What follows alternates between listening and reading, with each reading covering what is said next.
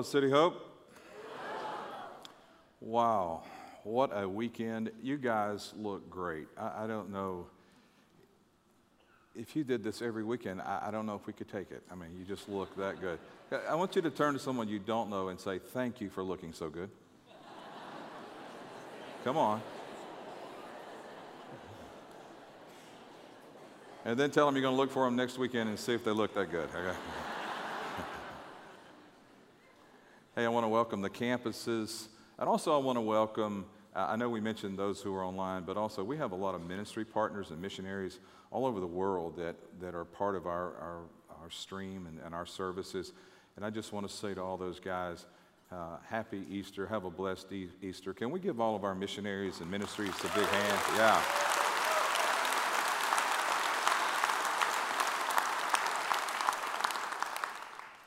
Well, I love Easter weekend. Some pastors don't because they think, well, everybody knows what you're going to talk about.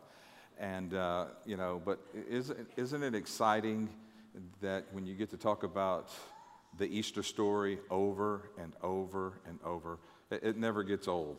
And I love Easter, and let me tell you why. I love Easter because Matthew, Mark, Luke, and John all gave us the Easter story. And the Easter story is chaotic, but it's detailed. It's probably the most finely tuned, described event in all of ancient history, by far 500 years before and 500 years after. There's more detail in the few hours around this crucifixion and resurrection of Jesus in all of the ancient literature, and it's exactly like you would expect to find in any story. There's inconsistency in the way that people tell the story. No one doubts it, but something actually happened, but there's always a little difference in their perspective when they tell the story. And the great thing about the gospel accounts is when it comes to the resurrection is that they all arrived at the same conclusion. And I know when you think about a resurrection, it seems to be totally unbelievable. And if you look at it from 30,000 feet, say, that you could think that way, but I want to get in a little closer. The reason we adults here and those who are online listening and people all over the world actually believe that Jesus rose from the dead is this. It's because Matthew, an eyewitness to the events, believed it. Because Mark, who spent time with eyewitnesses, believed it. And because Luke, who thoroughly investigated all the events, believed it. And John, who was an eyewitness, believed it. And then James, the brother of Jesus, believed that his brother was the Son of God and rose from the dead. I mean, think about it. What would your brother have to do to convince you that he was the Son of God? Magic tricks won't work. I don't think the miracles work. I think the only thing that convinced James was that he attended his brother's funeral, and then the next few days he shows back up. See, the brother of Jesus, James, he was invisible in the Gospels. When Jesus is doing all this ministry and all his stuff, he's not there. And then suddenly at the end, at the most dangerous time to be a Jesus follower, James shows back up in the story. He becomes the leader of the first century church in Jerusalem. And here's why, because his brother rose from the dead. That's why we believe it. And then there's this guy you've heard a lot about. His name is Paul. He hated Christians. A lot of that going on today. And you may have had a Christian neighbor at one time that you would like to put in jail. He put Christians in jail. And then within a few years of the resurrection of Jesus, this man who hated Christians became a Jesus follower. So if you want to know why we take it so seriously, it's not make-believe. It's not some story that's made up to inspire us, to give us hope. The reason we believe it happened in history is because Matthew, Mark, Luke, John, Peter, James, Paul, and all the eyewitnesses, and those that they knew eyewitnesses, they wrote about it, and they said they believed it. And here's what's great. As they wrote their accounts, they gave them to the members of their churches. the members of the churches went home and they started copying them down in their own homes because everybody wanted a copy of it in their own homes. And then they started circulating it across the countryside. And people began to gather the letters or the documents. And once Christianity was made legal, they brought all of these documents and put it together to what we call the New Testament. And then they took all of those documents of the New Testament and they bound it with the Old Testament, and that's where we get our Bible. But we don't believe Jesus rose from the dead just because the Bible tells us so. No, it's much better than that. That's why we take the Easter story so seriously. So I want to share with you the Easter story. I want to go back to pre-first century Jerusalem, Judea. The Jewish people are hoping for a Messiah. Rome's in control of the world, and actually they're controlling them, and they have prayed that God would send them a military deliverer they called a Messiah. And every once in a while, someone would pop up in history, and they would thought, okay, this is the one. He's the one. We're going to follow him. And then after a time, the Roman power would squash the rebellion, and then Judea is back under the heel of Rome again. Rome was known as the eternal city, and it looked like the Roman Empire would be the eternal empire. And then one afternoon, a strange man in strange clothes walks out of the Jordan River basin into civilized Judea, and he says, repent, repent, God is doing something unique. And we know him as John the Baptist. The leaders of the temple heard about him. They go down to the Jordan River, they find John, and they say, hey, are you claiming to be another Messiah? And he said, no, but he's on his way. And you need to get ready. You need to repent of your sins so when he shows up, you'll recognize him for who he is.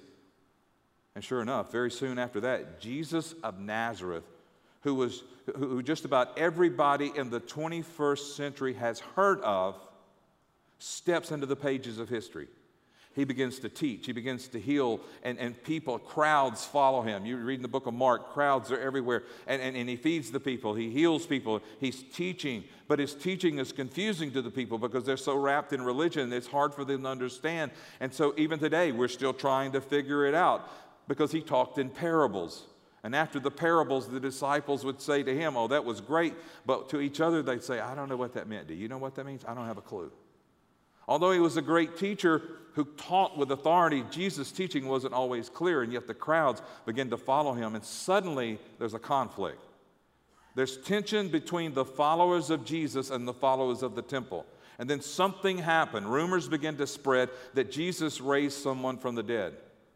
Not just anyone, but a prominent businessman in the community named Lazarus.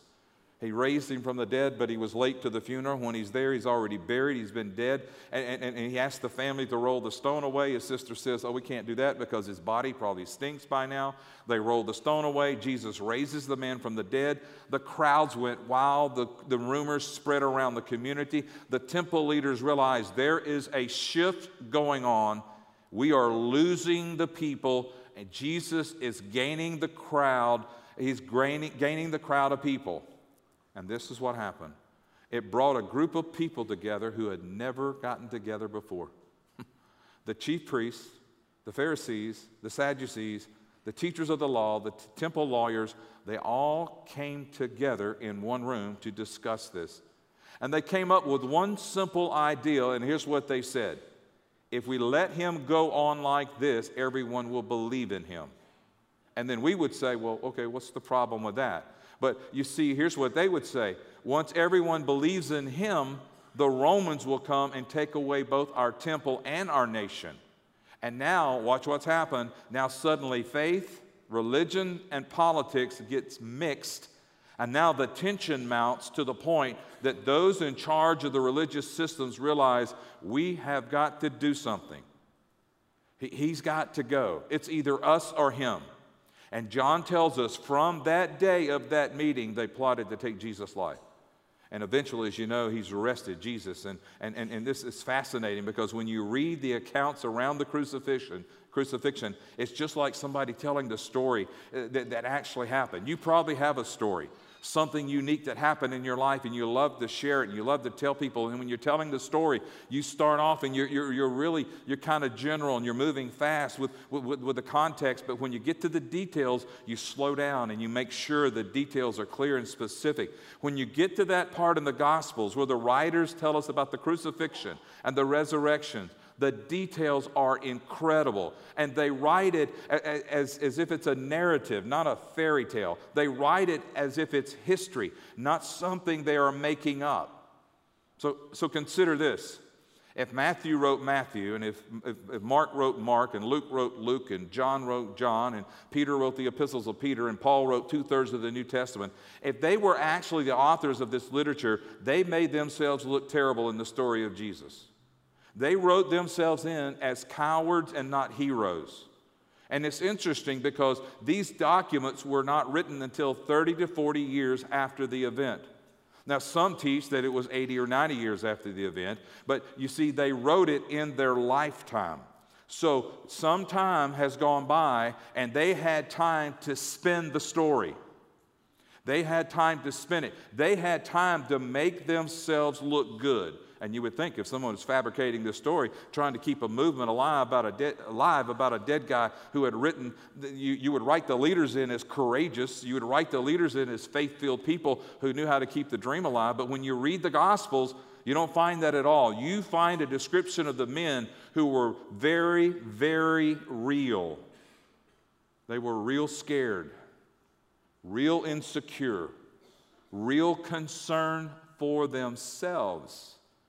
The interesting thing is, if these accounts were written 80, 90 years after the event, and if you went to college, that's what you were probably taught. If Matthew didn't write, then if that's the case, then Matthew didn't write Matthew, and Mark didn't write Mark, and Luke didn't write Luke, and John didn't write John because they were all dead and gone, and all the eyewitnesses are dead and gone. If these Gospels were fabricated by people many, 80, 90, 100 years later, you have to ask the question, then why would they fabricate questions about Jesus? Because they were trying to keep a Jesus movement alive, but you make the leaders of the movement heroes. But when you read the gospel accounts, no one took any interest in manning these guys up. You read the stories, they're actually believable because it's real, it's raw, it's who these guys are. And get this, when Jesus is arrested, they didn't stand by their man leader. I mean, if you're going to make this up, you would have them circle Jesus and say, if he goes, we go. I mean, you would get all strong and you would stand around and you'd say, no. If you're going to crucify him, you're going to crucify us as well. But in all the gospel accounts, when Jesus is arrested, they run for their lives. They run for their lives. And not only that, but they didn't even show up for Jesus' funeral. His closest followers, and when Jesus is buried, they don't even show up. Do you know who buried Jesus? 2 guys buried Jesus. None of the disciples, none of the women who followed him, none of the people who dedicated their lives to him in his ministry. 2 people show up to bury Jesus. One is a rich guy that was a secret believer, and he's so afraid of the Jews that he never went public with his faith. The other guy was a Pharisee. So if you're making this up, and you know the relationship between Jesus and the Pharisees because it was rough from day one, you don't have a Pharisee bury Jesus. If you're making this up, you have his closest followers sneak in at night, take the body, go bury it in a private place. But the gospel writers are honest, and the closest followers didn't even show up to get the body. The Gospels tell us that the secret follower, Joseph of Arimathea, and a Pharisee go to Pilate and they say, hey, listen, we know because it's Passover, you're probably going to just break the legs of those who have been crucified and you're going to throw them in the dump like you do everyone else during this time. But we would like for you to give us the body of Jesus so we can bury the body of Jesus. And history implies that they probably paid Pilate to be able to take the body. At the end of Jesus' life on this earth, you have a Pharisee and a coward come get his body, and his closest followers are in hiding. Why? Why is it written that way? Because that's what happened.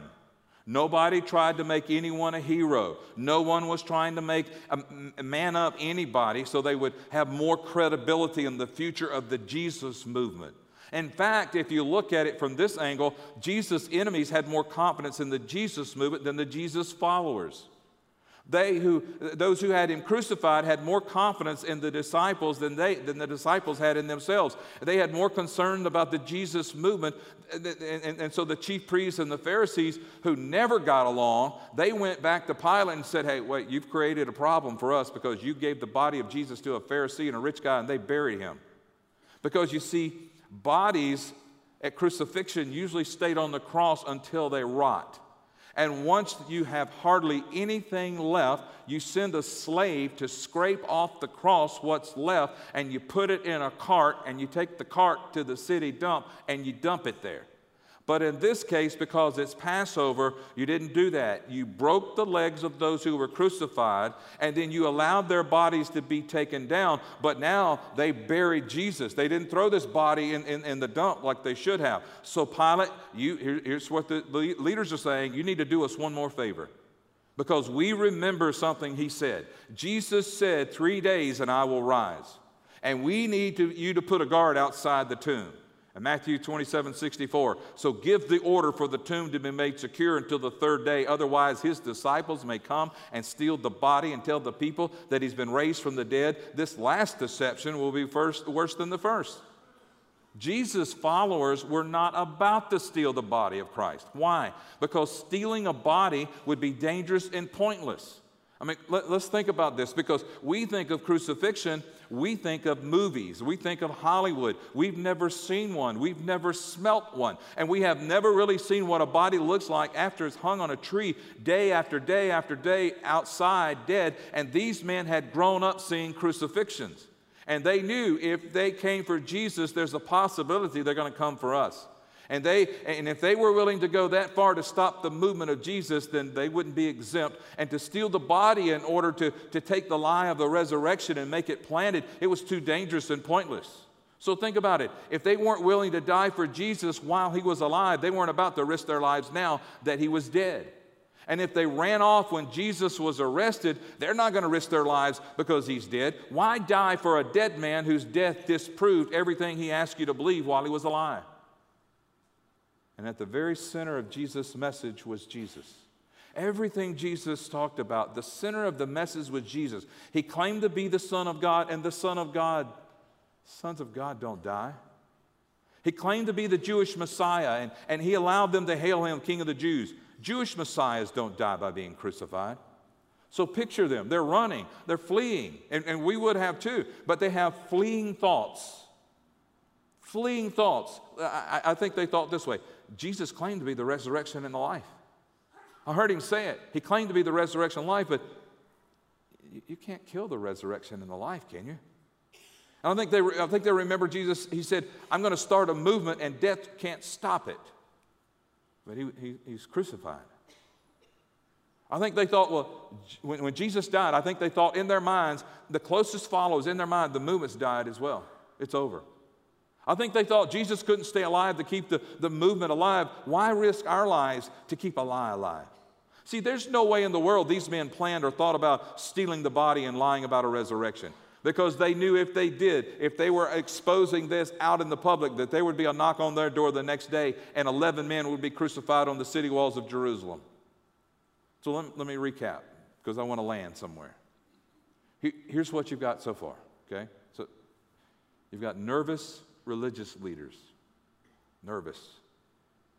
We got to get rid of this guy. We got to get rid of these followers. They're stirring everything up. We got to make sure he stays dead. Secondly, you've got terrified apostles. Well, if they came for him, they're going to come for us. You've got despondent women who had hoped things would change in their world, but now their rabbi, their teacher, was dead. And you've got confused Roman soldiers. Why? Because after all, when the temple guard, and by the way, the Roman soldiers did not consider a temple guard a soldier. So when the temple guard went to arrest Jesus, all of his followers ran. They fled. So a Roman soldier's thinking, well, why are we wasting our time to guard a tomb of a dead man? They didn't even stand by him when he was alive. There's no way they're going to come and try to steal his body. But here's what you don't have. Here's what you don't have. You don't have someone standing outside Jesus' tomb expecting a resurrection. There is not one single person in the Gospels expected a resurrection. I mean, would you? Of course not. Because when people die, they always stay dead. When Jesus died, the Jesus movement died with him, they thought. And yet here we are 2,000 years later, and there are people on every continent and in almost every country celebrating the resurrection of Jesus Christ this weekend. How did that happen?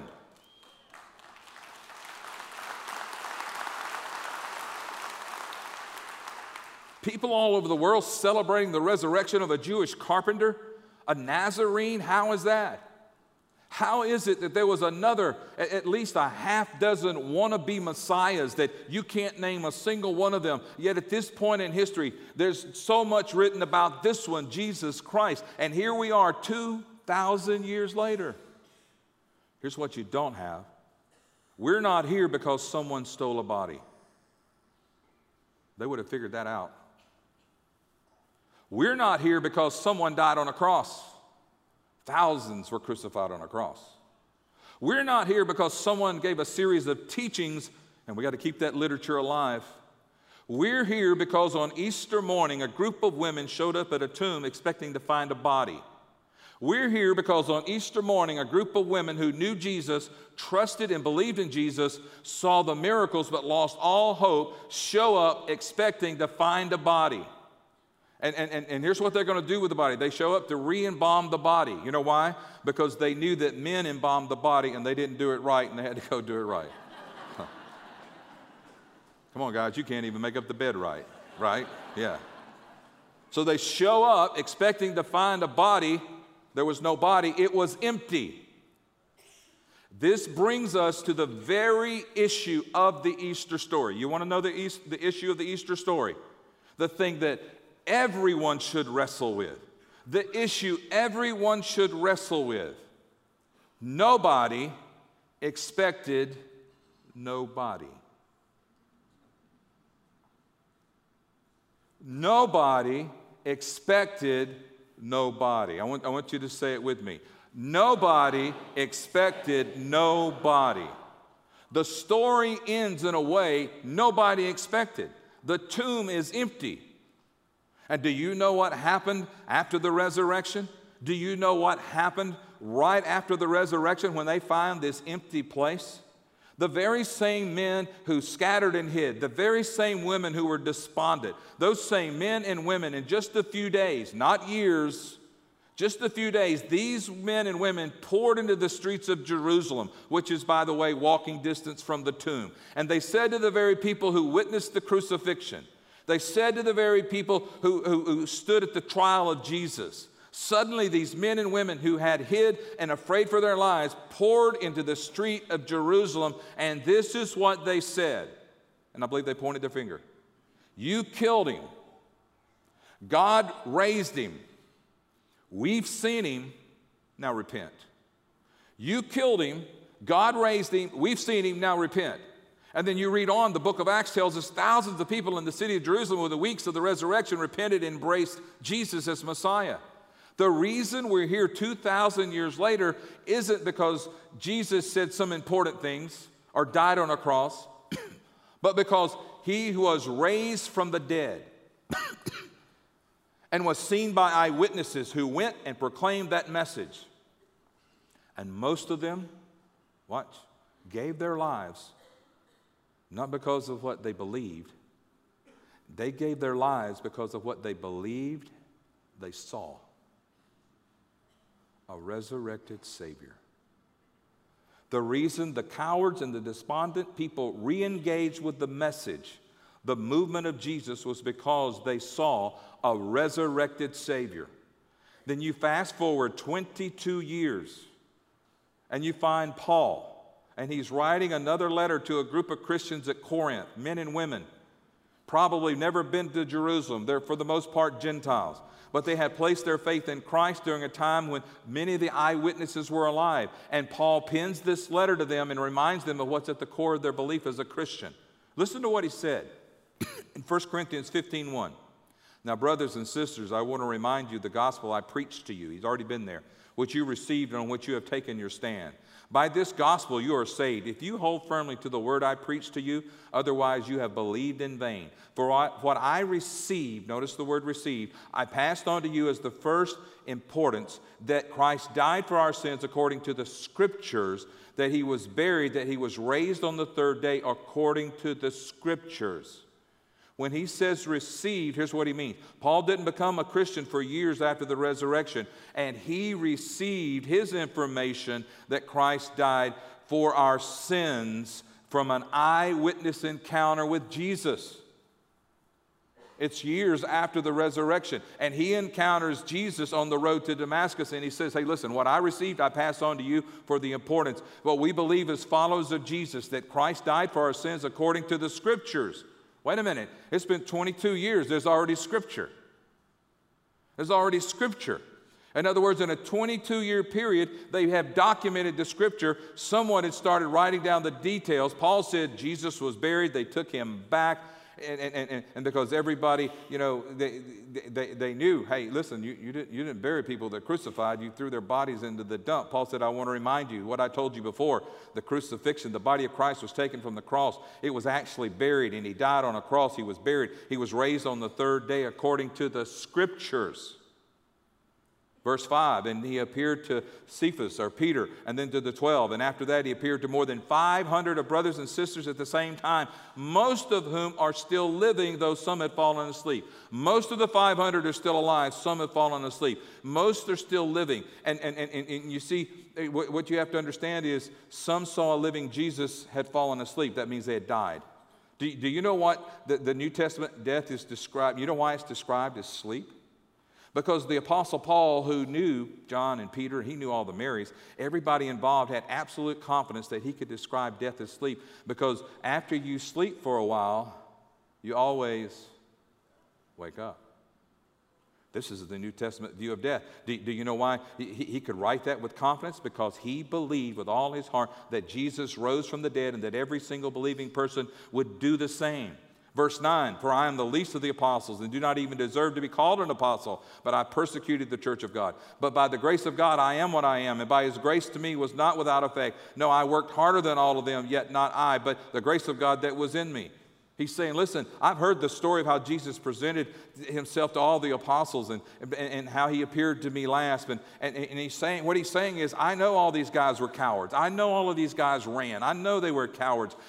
And I know Peter even denied Jesus to a middle school girl, you know, but none of them stepped up. I understand that, but I can't be critical because I did worse than that. I had Christians arrested. I had Christians tortured. I had Christians put to death. He was a modern-day terrorist. And the idea that God would allow me to be an apostle, to proclaim the message of Christ and his death and resurrection is so humbling, watch, that I wake up every day thinking I get to be part of this.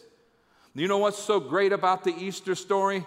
Is that you wake up every day and you get to be part of this story.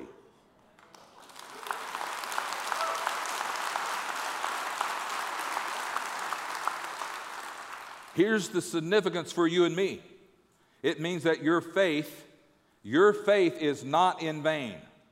It means your faithfulness in worshiping and serving God is not in vain.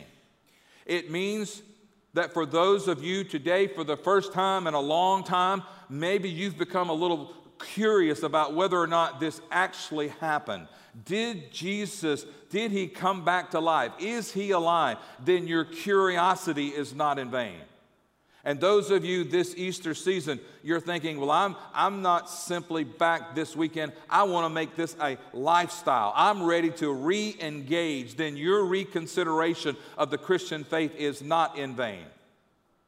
But I understand from a distance, the idea of someone being raised from the dead is totally unbelievable. But when you get into the story, into the conversation, to the words of the eyewitnesses, when you consider what happened in the weeks that followed, what happened in the years that followed, when you consider what happened in the centuries that followed, when you consider that over 1/3 of the world's population has placed their faith in Christ, and that millions and millions of people give credit to a living Savior, Jesus Christ, for the change that has happened in their lives, and you get to be part of that every day. That is the Easter story.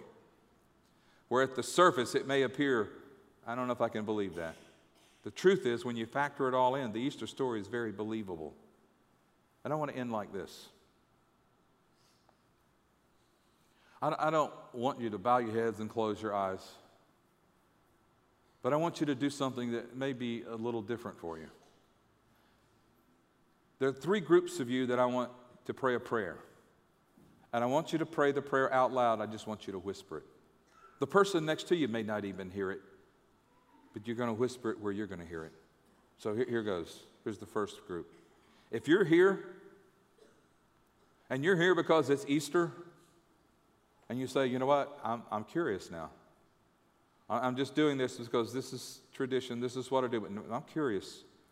Would you whisper a prayer that goes, Heavenly Father, I'm curious. And maybe you're one who would say, you know what, it's beyond that for me. I grew up in this, and I've been away, I walked away, and I realize this is real. Maybe you need to whisper this prayer. Heavenly Father, I'm back. And maybe you're here today and something rose up inside of you, and you didn't come here for this, but you realize, hey, I do believe. I actually believe. Then would you be willing to pray this prayer? And maybe you haven't prayed in a long time. Would you be willing to whisper this prayer? Heavenly Father, I believe. In all 3 categories, I'm going to ask you to pray this prayer. I'm going to lead you in a prayer. And if any of those 3 categories, I'm asking you to pray that prayer out loud, and the rest of the people are going to join you. Okay? This means yes. Thank you. Work with me. Let's pray this. Don't close your eyes. Don't bow your heads. I know that's hard, but it's not in the Bible.